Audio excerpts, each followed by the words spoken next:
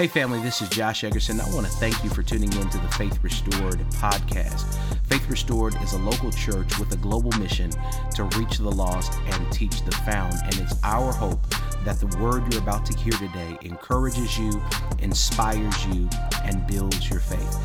If you'd like to learn more about Faith Restored, you can visit us on our website at faithrestored.church. Now let's go live into this week's message.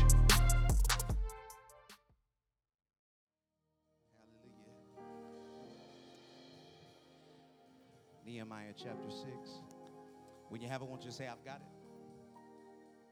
it? Amen. If you don't have it, we have it on the screen for you. Hear the word of the Lord.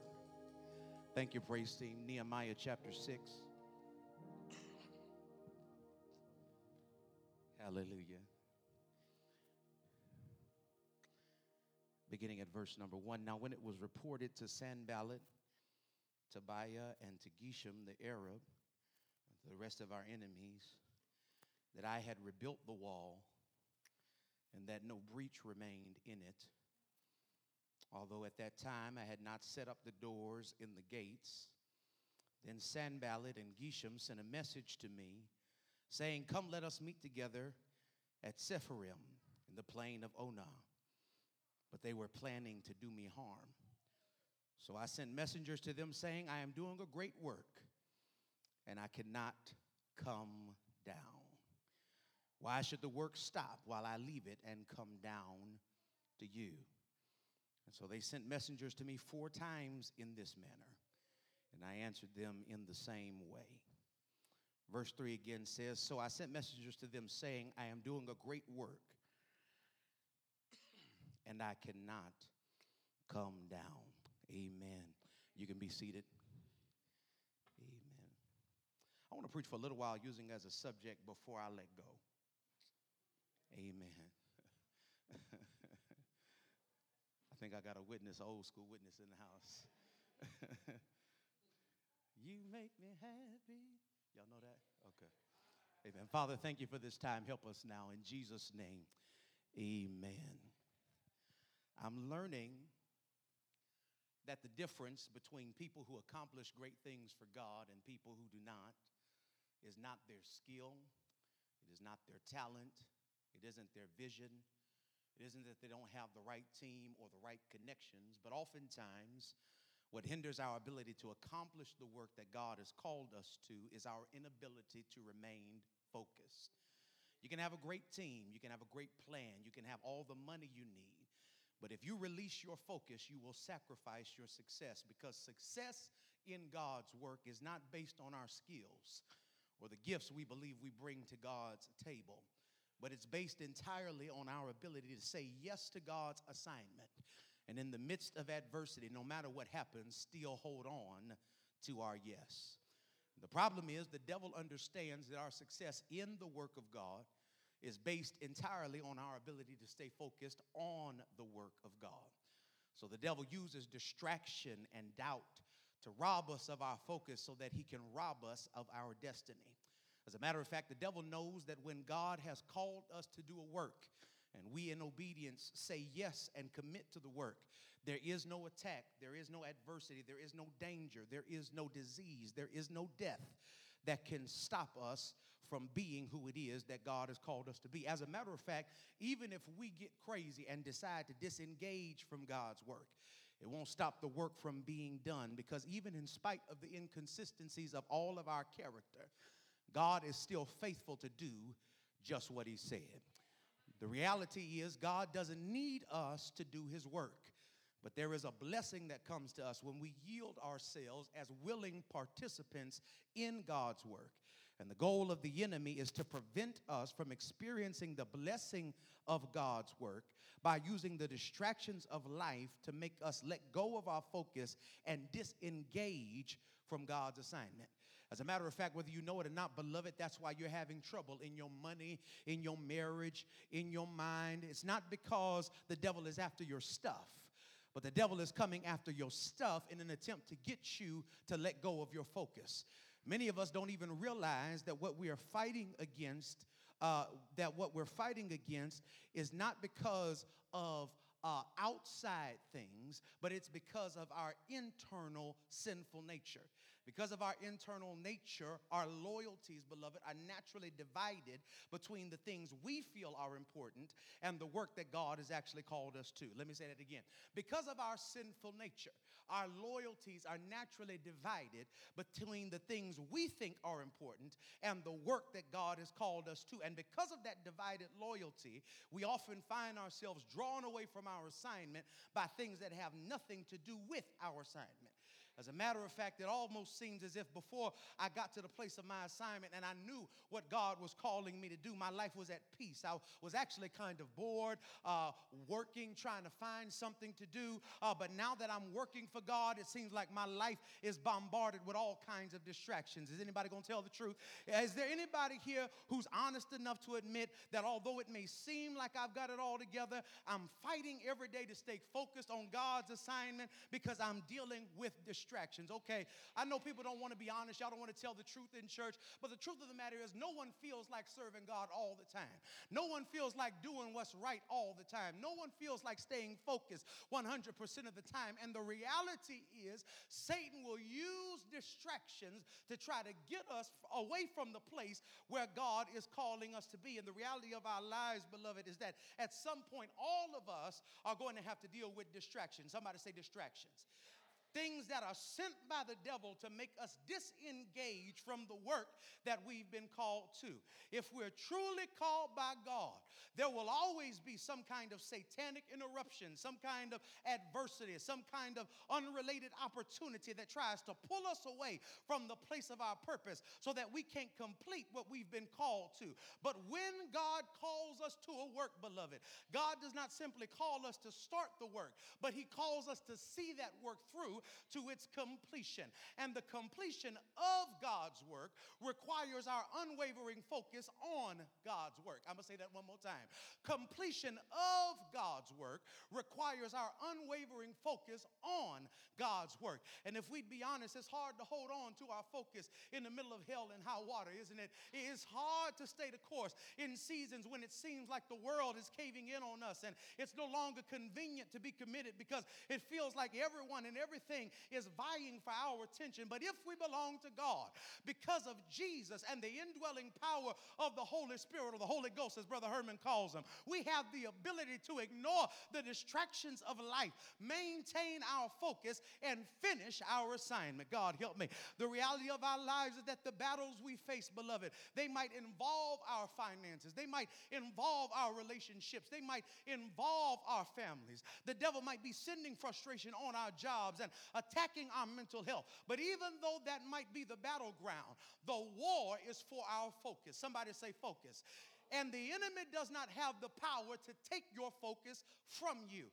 The only way that you can lose it is by making the conscious decision to let it go. And if we're going to fulfill God's assignment and have good success, because how many of y'all don't just want success, you want good success. You want the kind of success that God will bless. Not the kind of success that you got to give yourself and keep yourself, but the kind of success that God will put on autopilot and cause everywhere the soles of your foot tread to be a blessing. That's the kind of success we want. And if we want that success, then we have to decide that yes, this season has caused us to let go of some of our peace. It's caused us to let go of some people. We've had to let go of some opportunities that we thought were for us. And it feels like we don't have much left to give. But we've got to declare that no matter what we've got to let go of, I'll let go of everything else before I let go of my focus. Am I talking to anybody in the building? If we truly desire to have God's best for our lives, then we have to understand that God's best is only released when we are obedient to God's will. God's best is only released when we are obedient to God's will. And God's will for each of us is that we complete the work that he has called us to. And the completion of God's work, once again, requires unwavering focus on God's work.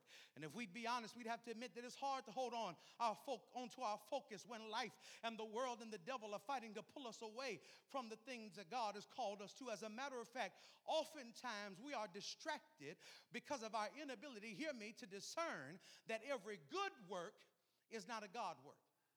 Yeah, every good work is not a God work. You've heard that before, right? You've heard that the good things are not always God things. I think that's kind of elementary, right? But also we're deceived. Here's a second level deception, because we know that everything that's good ain't God, right? But here's a second level for mature believers.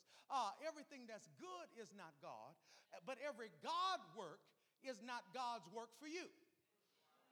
And the truth is, many of us have been lured out of position because Satan has tricked us into becoming captivated with the pursuit of works that are godly but are not what God has called each of us to. We're out of position because we're pursuing things with God's name on it that God has not given us the measure of faith, grace, anointing, and maturity to be able to handle. And just because God's called somebody else to it and you liked watching them work in it, that doesn't mean that it's what God has called you to do. Oh, I know y'all ain't gonna like this. Y'all ain't gonna like it. But the truth of the matter is, every God work is not God's assignment for you. Yeah. So how do I know then, Bishop, that I'm in my assignment? I'm so very glad you asked. First of all, you'll know if you're in your assignment, if you're taking notes, is because I'll have the proper dispensation. Everybody say dispensation. Yeah, I'll have the proper dispensation if I'm in my assignment. What does that mean, Bishop? That means that you will have the proper amount of grace to be able to handle the assignment that God has given you. Because the truth of the matter is, it's not a matter of talent, it's not a matter of gifting, it's a matter of grace. Because grace picks up when talent and gifting don't show up. God help me. There were some struggles, God help me, that your talent and your gift and your finesse and your anointing or in your charisma rather will not help you get through. But the anointing of God is what makes the difference when you don't have enough gift, when you don't have enough talent, when you don't have the right connections. Grace will step in and help you when you can't help yourself. Somebody say, if it's my assignment, I'll have the right dispensation. But not only will God give me the right dispensation if I'm in my assignment, beloved, God will give me the proper association. Yeah. Oh, God, I'm going to have the right circle. I'm going to have the right people around me. I'm not going to have people around me. I'm not going to be the only one in my circle that's trying to please God. I'm going to be the only one in my circle that's trying to live holy. I'm not going to be the only one in my circle that's trying to adjust my spending habits so that I can be more generous in the kingdom of God. God is not going to call me to something and send me out there by myself. And I can tell you that many of you are not on assignment because you don't have the right circle. God, help me. Oh, God, yeah. Yeah, if you were headed towards the right purpose, God would connect you to the right people. Because although your yes is individual, your assignment has to be lived out in community. Yeah. You have to say yes by yourself, but you don't walk yes by yourself. God help me. Only you can say yes for you, but you need some people with you, God help me, that are going to help you say yes. And God says if you don't have the right support, if you don't have the right help, then it may not be your season. You may need to wait until God brings the right folk around you to get you to the place he's calling you to be. You need to wait until he puts you in the right church, until he puts you with the right friends, until he puts you with the right mentor, until he puts you with the right people who are going to make deposits and not withdrawals in your life. Yeah, if it's my assignment, I'm going to have the right dispensation. I'm going to have the proper association, but then not only will I have the right dispensation and the right association, I'll have divine confirmation. Yeah. Oh, God, this one y'all going to put me out the church I started right here. This going to be the first church vote. Y'all going to put me out. Mark, they're going to put me out. Because we feel like we're the only ones that need to say yes. Yeah, we feel like we're the only ones that need to decide we're gifted. We're the only ones that need to decide that we're anointed. We're the only ones that need to decide we're ready. And when we decide we're ready, it's time for us to walk into that thing that we think we've been called to. God. But that's not what the Bible teaches. That's not what the church has taught from generation to generation. As a matter of fact, that is why you have to be covered. Now, and next month, y'all are going to meet my covering. He's a wonderful man of God, Bishop Glenn Livingston out of Orlando, Florida. He's my covering. I was talking to him for 2 hours the other day, and I was telling him everything that we're doing, not because I'm not grown and not because I'm not a bishop myself and not because I don't have churches and pastors that I cover, but because if you want people to submit to you, you got to submit to somebody because you reap what you sow. And so I'm running stuff by Bishop Livingston, not because I need his permission, but because God will speak to the person he's called to speak to for you. If you're called to do something, God help me, God will speak to the person who is assigned to speak to you. If you are submitted, hear me, and you have a calling on your life, and you have an assignment, it's not going to be a surprise to your cover. Now, whether they're honest or not about what God has told them is a completely different matter. But if you can't trust them to tell the truth, you shouldn't be there anyhow. If you are submitted to a man or a woman of God, then when you have a calling on your life, God help me. Oh, God. It's not going to be a surprise to them. As a matter of fact, Paul presents this for us in the book of Acts. The Bible said that the church at Antioch was in prayer, and the Spirit said to the elders at Antioch, not to Paul and Barnabas, but he said to the elders, set aside for us Paul and Barnabas. Okay. And the problem is many of us want to send ourselves, and that's why we're unprepared. But if you're the only person that thinks you're anointed, or the people that like you, or the people that you have private meetings with are the only people that think you're graced for it, you're probably not graced for it, because God will send confirmation from someplace. Yeah, you got to have divine confirmation. Yeah, and you can't go out here uncovered. Because if you don't go out there covered, if you go out there uncovered, you've got to reap, Galatians 6, what you sow. Oh, God, I can be honest. I won't tell y'all business. I'll tell mine so y'all won't think I'm in the pulpit preaching about you. Some of the stuff that I'm reaping now, oh, God, is because of seeds that I sowed when I was immature and unstable. And so now that I'm mature and stable, I still got to deal with the fruit of things that I serve, because I've been doing this since I was 15 years old. It's a lot of growing up I had to do, a lot of learning I had to do, a lot of leaders I offended, a lot of people I disobeyed, a lot of stuff that I rebelled against because I thought I was too anointed for the person that was covering me. And because I thought I was too anointed for the person that was covering me, I sowed the wind. But now that I'm a bishop, I'm reaping the whirlwind. Yeah, because you reap what you sow. And you need to be glad when you have a covering that will tell you, don't do this, don't go there, you're not ready, stop, wait, because they're trying to keep you from having to reap something that might kill you in the future. Yeah, because although you reap what you sow, you might not reap it where you sow it. Yeah. And you might not be able to handle the reaping the way someone else did. I'm a firm believer, Pastor Chris, that there were some things that God allowed me to live through that would have killed other people, because he knew that there was a calling on my life. And some of you look at your covering and see, if they made it, I'll be able to make it. If they went through it, I'll be able to go through it. But if you don't have the grace on your life that they have, you can't go through what they went through. Sometimes they're trying to stop you because they know what made them hurt will actually take your life. Because one of the biggest problems with Christians now is we know how to inflict pain, but we can't take it. Yeah, we want to speak harsh truth, but we can't take harsh truth. We want to indict leadership, but we don't want leadership to indict us based on our fellowship. God help me here in the building. And the truth of the matter is, if you're on God's assignment, you will have divine confirmation from the person you are covered by. Do you hear what I'm saying? Yeah, so we got to discern whether or not we're in the place of our assignment. And once we're in the place of our assignment, we have to decide that no matter what happens, we're going to hold on to our focus, and we're not going to let go. Somebody say, I'm not letting go. Yeah, and there are two things, beloved. If you're taking notes, take notes today. I promise I got some good stuff for you. If you're taking notes, there are two things that make us want to abandon our focus. And those two things are commotion. Somebody say commotion. And emotion. Yeah. Say commotion and emotion. Yeah, and you got to decide, beloved, that I'm not going to let go because of commotion. God help me. Yeah. And commotion, what is commotion, Bishop? Commotion is the adversity surrounding my assignment.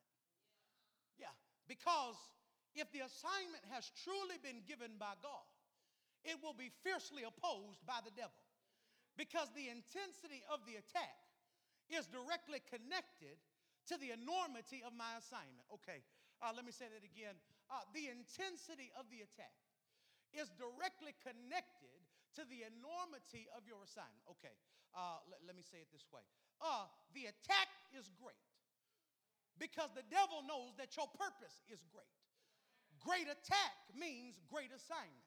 So that means that when I'm being attacked, I should stop tripping about being attacked and learn how to shout while I'm being attacked. Because the attack is just an indication of where I'm going. God, help me. Oh, God. That's why you should not ask for God to anoint you greatly unless you're ready to be hurt severely. God, help me. Unless you're ready to go through money problems and marriage problems and mental stress and deal with anxiety and be back and forth in the hospital and have to deal with crazy folk that tell you crazy things when you're trying to have faith and believe God. Don't ask God to bless you greatly if you can't handle being hurt severely, because the attack is an indicator of where you're going. So you got to say, I won't let go because of commotion. But not only will I not let go because of commotion, I'm not going to let go because of emotion. Yeah, I'm not going to let go because of emotion. What do you mean, Bishop? I mean, I'm not going to let go because of the way I feel about the assignment. Because God didn't call me to feel good about the assignment. He called me to complete the assignment. God, help me here. I want to help a pastor now, because there are pastors out there under the sound of my voice watching us online who feel like it's time for you to leave your church or shut down your church because you no longer like your church and you don't like the people that you called to, and the people that said, Rev, we got your back, they turned out to be crazy. But God didn't call you to commit to them because of your feelings. God called you to commit to them because he called you to commit to them. God, help me. And the true test of faithfulness doesn't happen when the assignment feels good.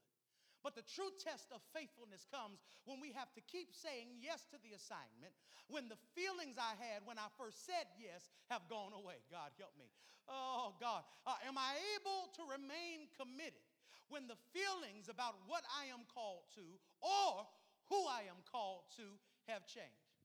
Because sometimes I don't feel crazy or bad about what I'm called to do. I feel bad about who I'm called to do it for or who I'm called to do it with. God, who I'm called, here it is, to do it under. Yeah, because sometimes God doesn't call you to be in charge. Sometimes God calls you to be in authority, under authority.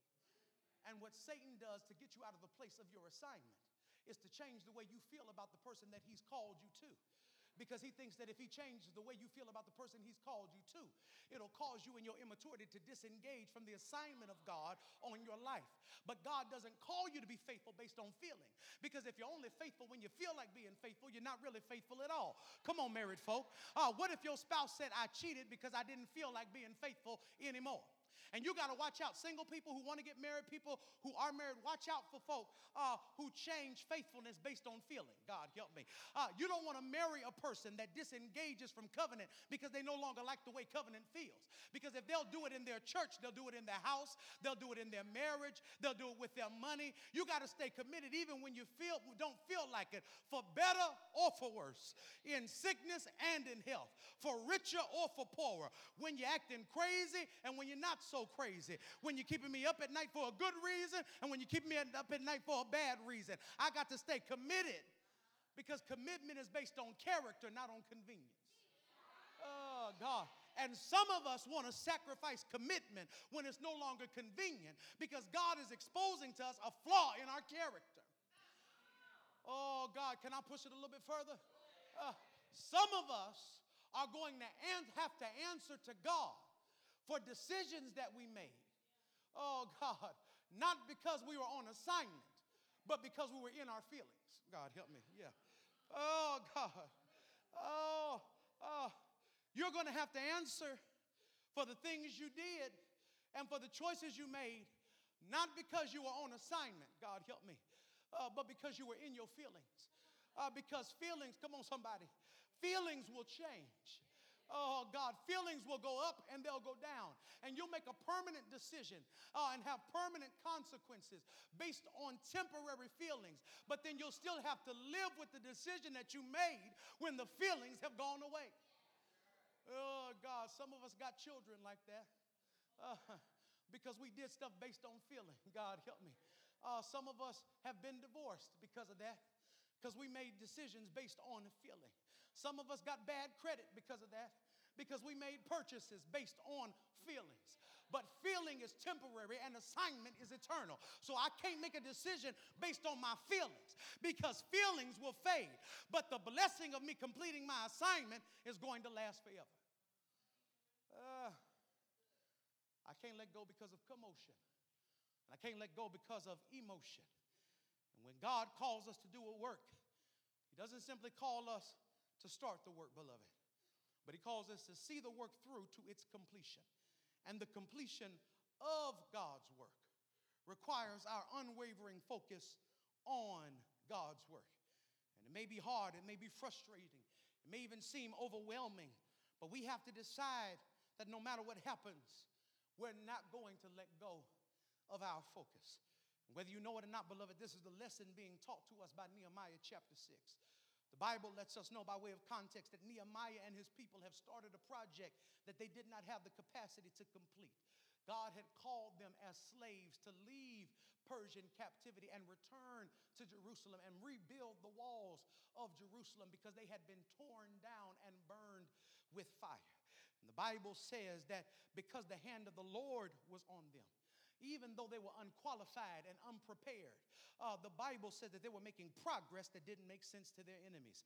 And because their enemies could not handle the fact that in spite of their efforts to halt and to hinder the work, the wall was still being built, they concocted a plan to murder the leader, Nehemiah.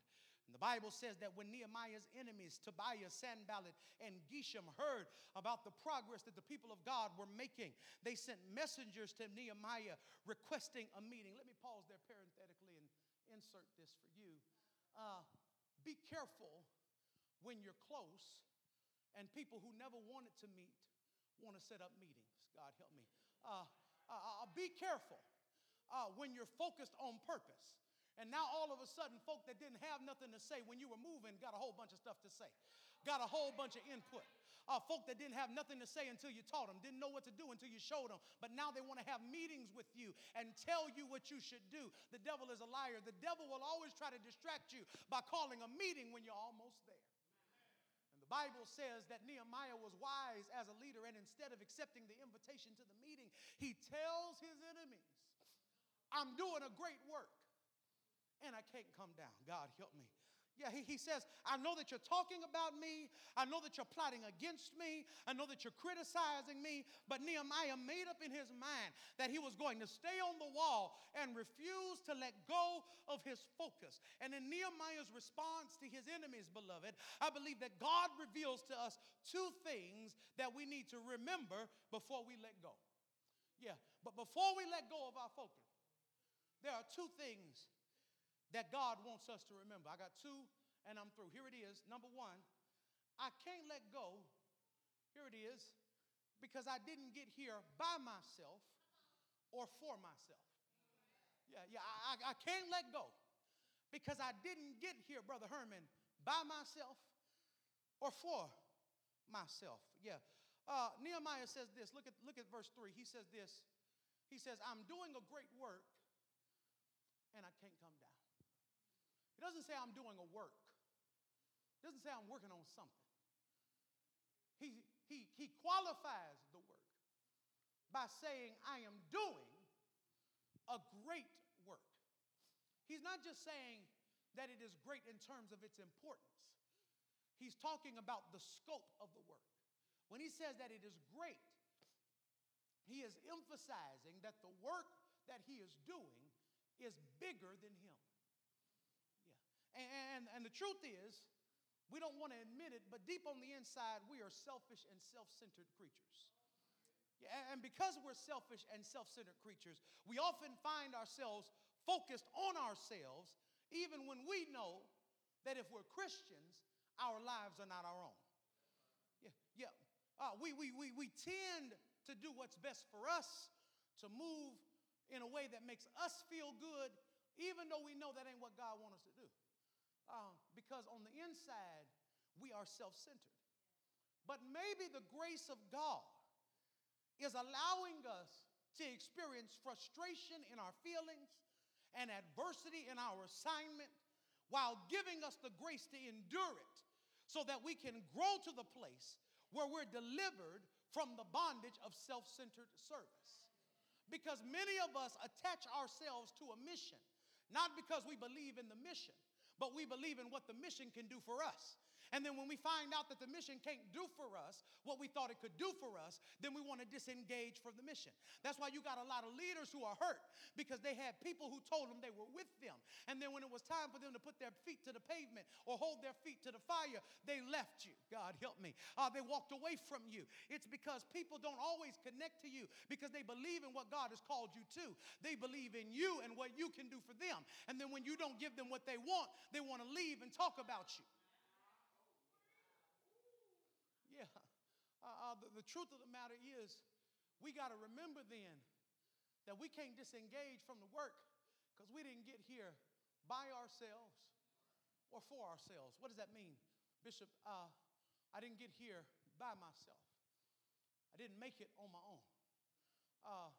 But I'm here, Nehemiah teaches us, because God has made an investment in me. God help me. I worked in banking for a little while. Me and my wife both did at the same bank. She stayed in the field a little bit longer than me because she was better at it. She's better with money than I am. But while I was there working at the bank, Pam, I found out that there is a difference between a deposit and an investment. Yeah, there is a difference. As a matter of fact, they're different. They're even insured differently by the government. The FDIC, Federal Deposit Insurance Company, insures your deposits, but your investments are not insured. And that is because when I make a deposit, there is no expectation of return.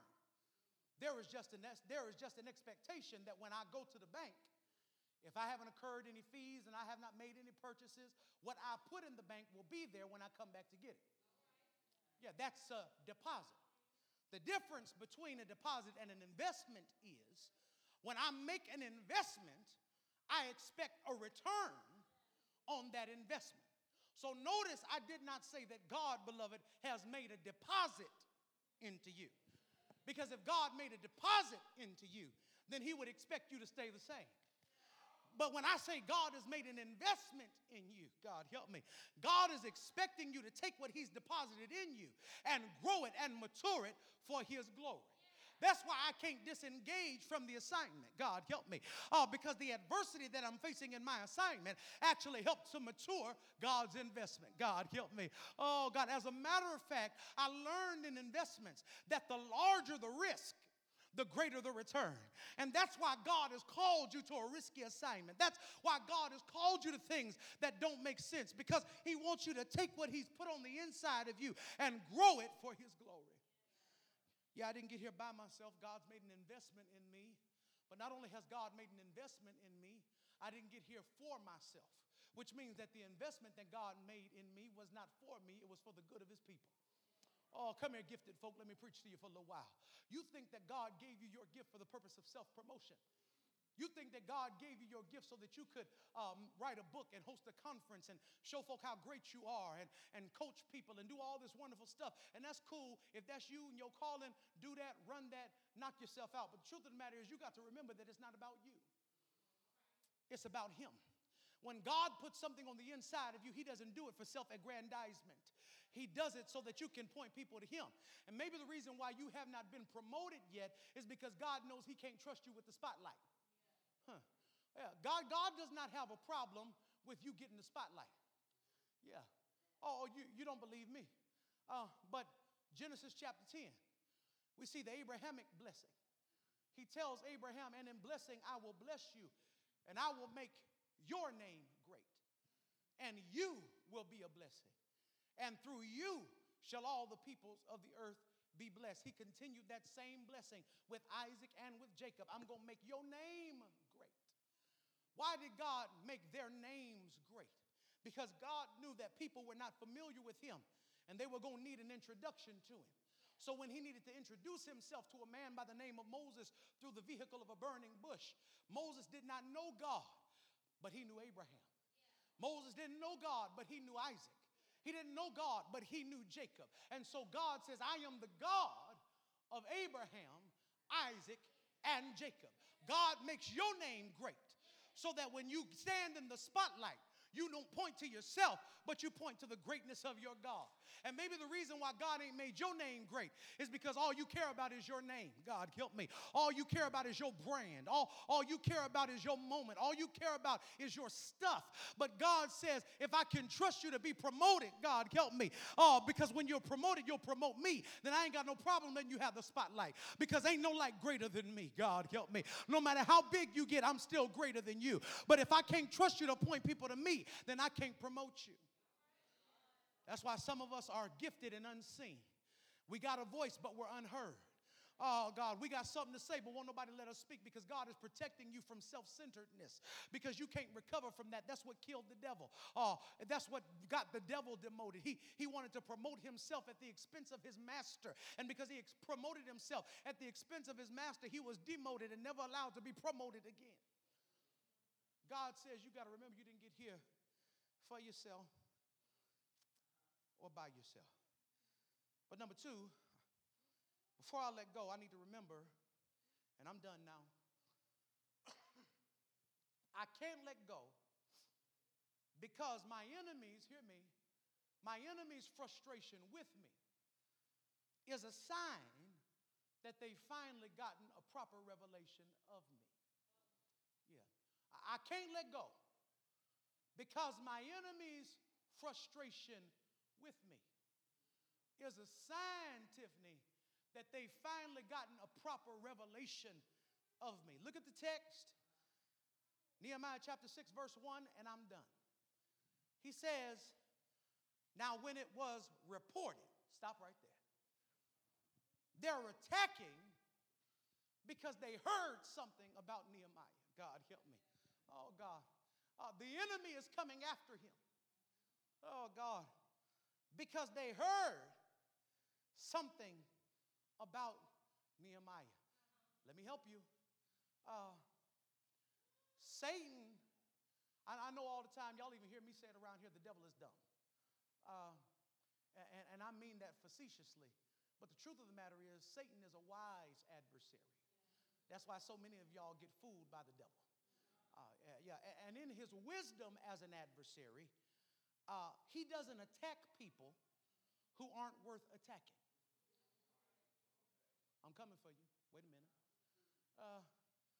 As a matter of fact, because the devil is limited in his power, he is not omnipotent. And because he is limited in his presence, he is not omnipresent. Satan can't be attacking everybody. As a matter of fact, even his minions, his demons are limited because Isaiah put a number on them. He said that Satan only took a third of the heavenly host. So Satan is limited in his power, he's limited in his presence, and he's limited in his people. So he can't attack everybody. As a matter of fact, I'd suggest that a lot of the stuff we blame on the devil is actually the fruit of our sin and our poor decisions. Yeah, I was telling somebody the other week, Pam, matter of fact, last week I was telling them that the stuff that's coming against me is so stupid that I can't even attribute it to the devil. Matter of fact, I really think this for real. I think that if I was to go to some of the people that are getting on my nerves right now, Jay, and I tried to cast the devil out of them, Lucifer would tap me on the shoulder. Hey, Doc, don't want to interrupt your prayer, but that over there, that ain't me. This health stuff over here, this money stuff over here, this church stuff over here, that's me. Yeah, I'm messing with your marriage and your mind and your mentality, but that right there ain't got nothing to do with us. Matter of fact, I'm on your side. They crazy. Because we're blaming the devil for a lot of the stuff that ain't really him. It is our immaturity. It is our foolishness. It is our inconsistency. It is our lack of character. And God said, as long as the earth remains, there will be seed, time, and harvest. You always gonna reap what you sow. But if the devil is really attacking you, if he's really coming against you, if you find yourself really being assaulted by the adversary, then the text teaches us that the enemy doesn't try to kill you until you're close to completion. Read the text. and I'm done. Nehemiah says, now when it was reported to Sanballat, Tobiah, and to Geshem the Arab, and to the rest of our enemies, that I had rebuilt the wall, and no breach remained in it, here it is, although at that time I had not set up the doors in the gate. He was almost done, God help me, but he wasn't finished. Satan is attacking him, God help me, because he's close. And some of us need to understand that the reason why you're facing so much adversity to your purpose is because you're close to the manifestation of your purpose. God help me. Oh God, you've been wondering why the devil is fighting you. God, I feel like preaching now. You've been wondering why the devil is coming against you. You've been wondering why you've had to fight so hard and for so long, and why so many things have been happening in your life. You've been wondering why you've had to go through like you've had to go through. But God says the reason why the devil is attacking you is because he knows something about your future that you don't even know yourself.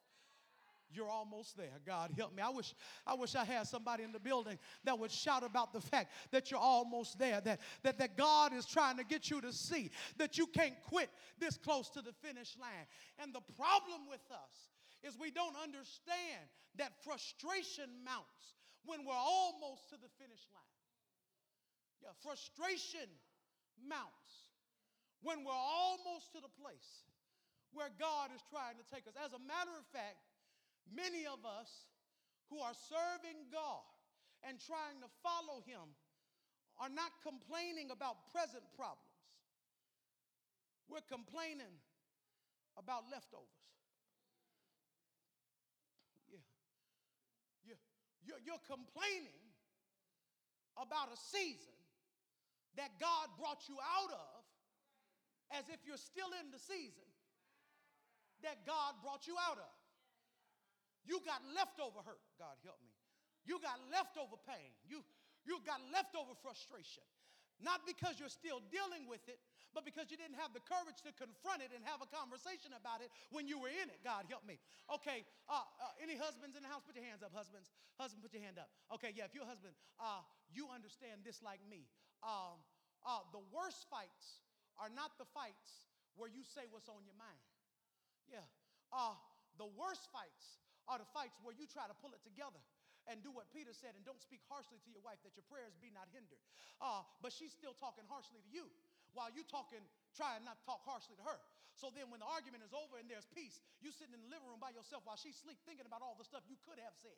But the fight is over, she's at peace. But you fighting and mad in your mind over leftover hurt, okay? Leftover pain.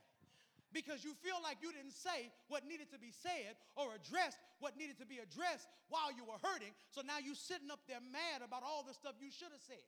When you don't understand that you can't hit rewind on life, all you can do is press play. Yeah. You cannot live backwards. You got to live forward. But while you live forward, you understand backwards. Meaning that if I look back over my life, I learned the lesson from my past, but I can't go back and start the argument. And I'll be honest again, I'll tell on myself so that y'all don't think when you see this I'm talking about you. I've restarted arguments that were over because I spent too much time thinking about what I should have said when I had the chance. And so now I create new frustration when the old frustration has already been handled because I was too immature in the moment to find the right way to say and address what needed to be addressed. Oh, God. And so what happens is you'll mess up what you're getting ready to walk into because you can't step out of what God is trying to pull you away from. God, help me. Some of us are stuck, God, help me, and can't go across the finish line because we're rehearsing past pain. But God wants you to see you're not even there anymore. And I'm trying to take you to a new place. Oh, yeah, he's fighting you. Because he wants to frustrate you. Because he knows how close you are to the finish line. I don't know where my band went, but I guess I'll close it by myself.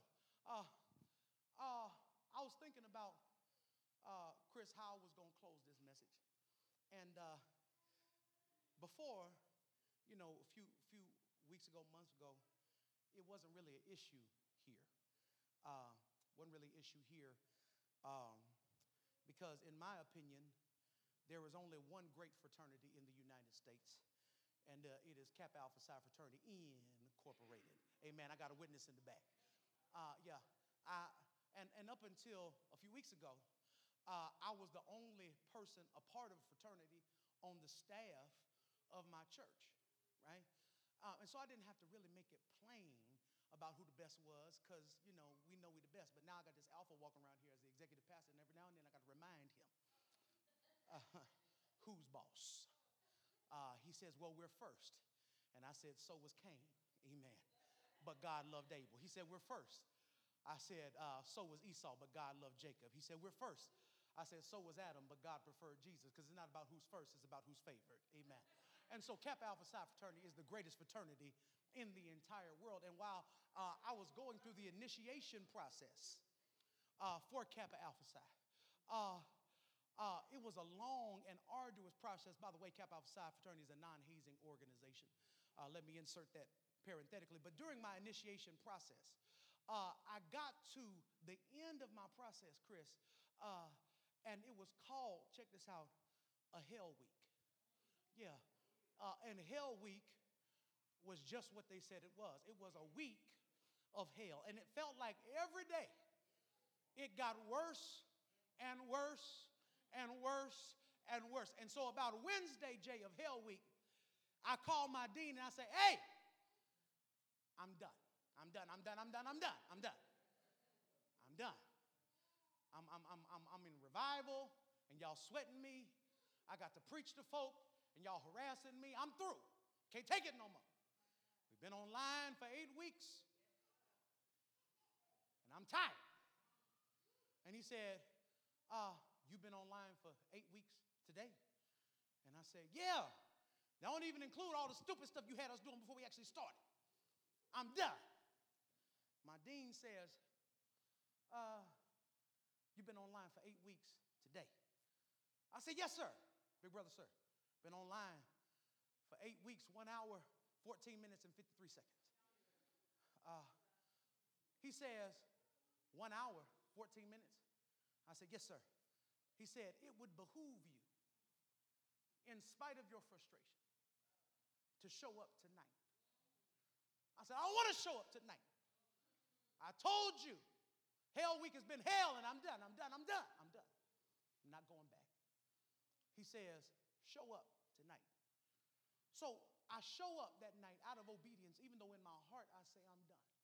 The frustration is too much. The pain is too much. I'm tired of Negroes. I'm tired of doing all the stuff that I was doing. And to me, it got to a place where I didn't feel like I felt when I started. I was excited to be online for Kappa, searching for Phi Nu Pi. I was glad when I started, but by the time I got done, I wasn't happy anymore, and I wanted to quit. I wanted to drop. And I wasn't the only one that dropped. We started with 9. I finished with 5, so I would have been in good company if I had quit when I felt like quitting. But I showed up that night in spite of my frustration. And when I showed up that night, it was something different about this night. I pledged in Nebraska, by the way. I know y'all in Florida, but in Nebraska, we got a thing called basements. And typically, we'd show up at the frat house, and we'd go down into the basement. But today, when we got ready to go to the basement, they said, don't go to the basement. Go to the backyard. I go to the backyard, and in the backyard, they got all these tiki torches lining the grass. And the tiki torches are lining the grass, and they singing songs. I can't sing them here, but they singing songs that I had only heard in my faintest dreams. Then this is what let me know something different was about to happen. There was sand on the ground. Then they took a match and threw it in the sand, and the sand lit on fire. They said, take your shoes off. I said, what do you mean, take my shoes off? They said, take your shoes off right now.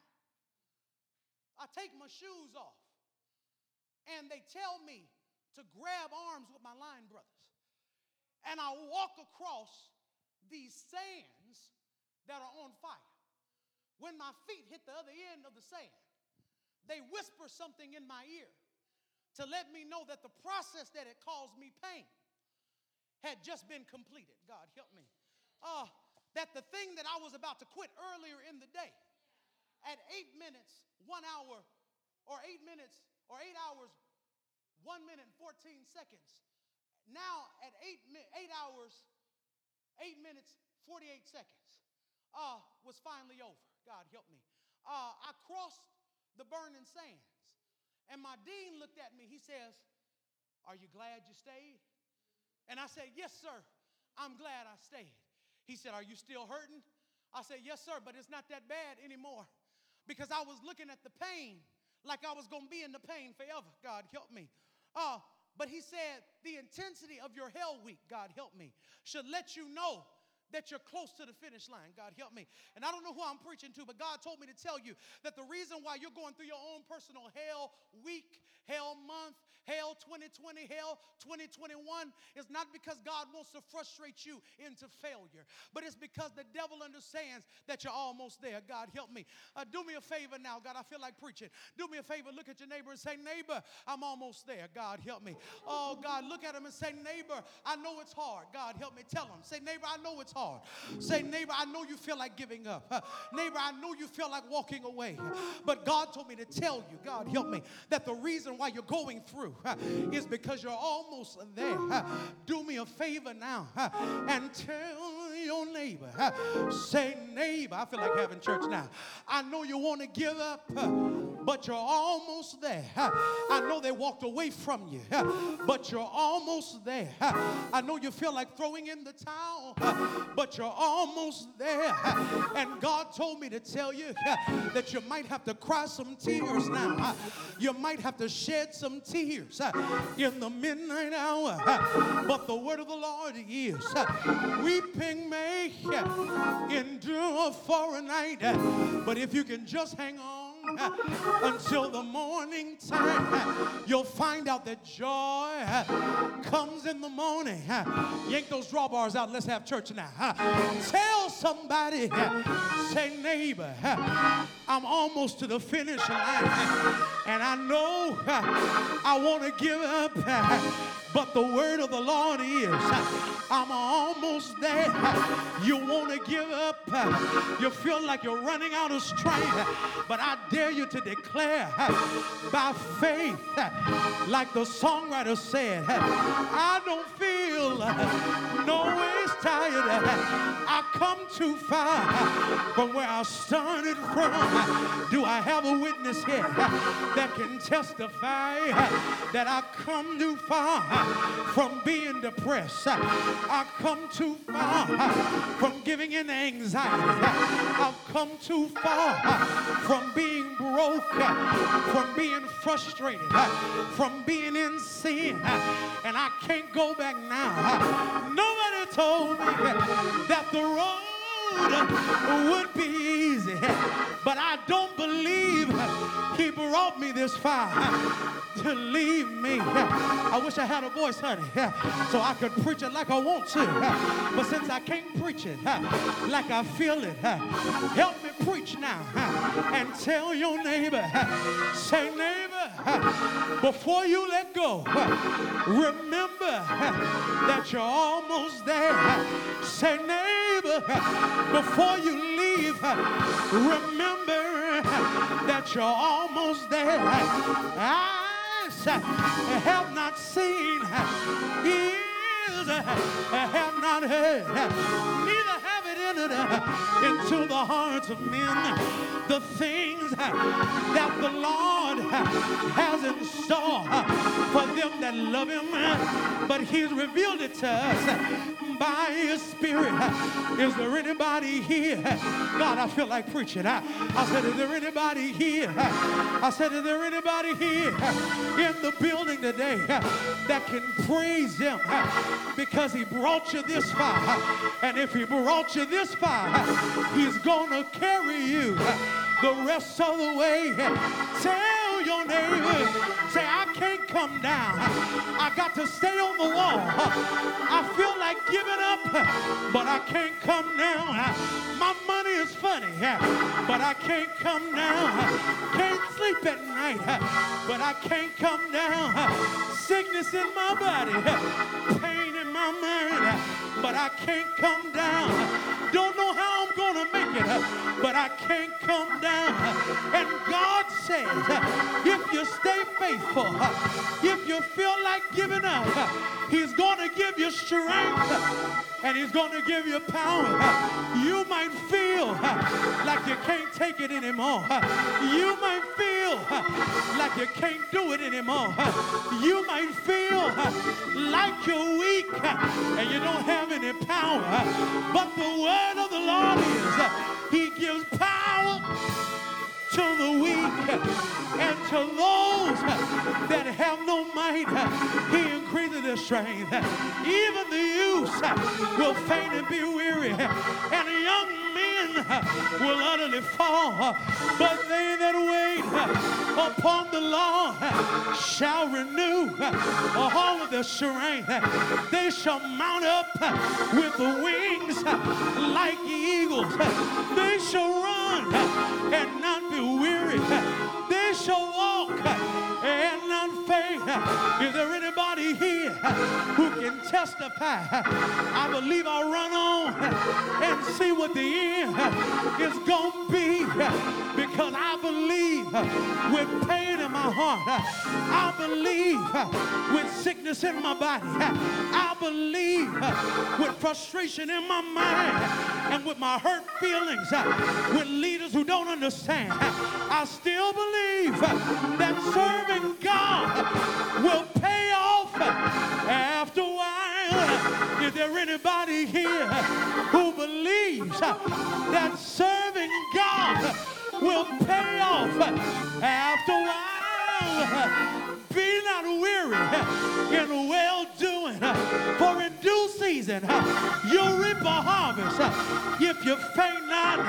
If you believe it, open up your mouth and say yeah.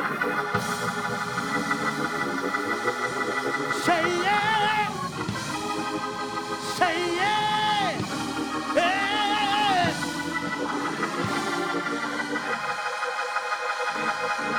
I dare you to praise Him. Praise Him like you believe it's gonna work out. Praise Him like you believe it's gonna pay off. Praise Him with your car trouble, with your repossession. Praise Him with your eviction notice. Praise Him when your money is funny. Praise Him with your heart trouble. Praise Him. Praise Him. Praise Him. Praise Him. It'll work out.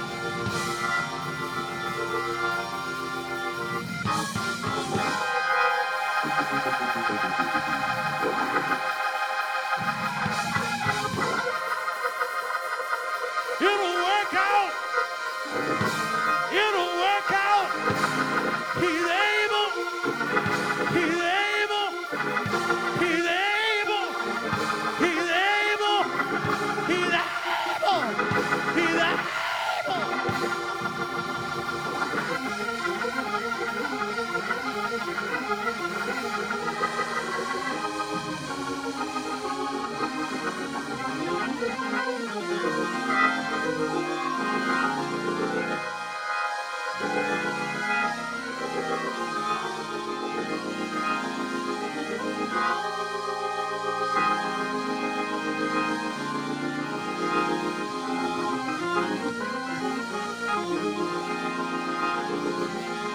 Look at somebody. If you're not too mean, we got to get out of here now. My time is up.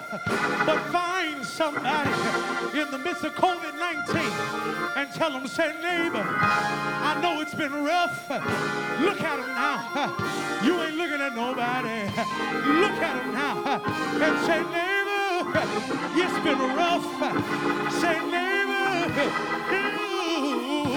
it's been tough, but tell them, neighbor, I still believe that it's going to work out. In the end, sooner or later, it's turning, it's turning, it's turning.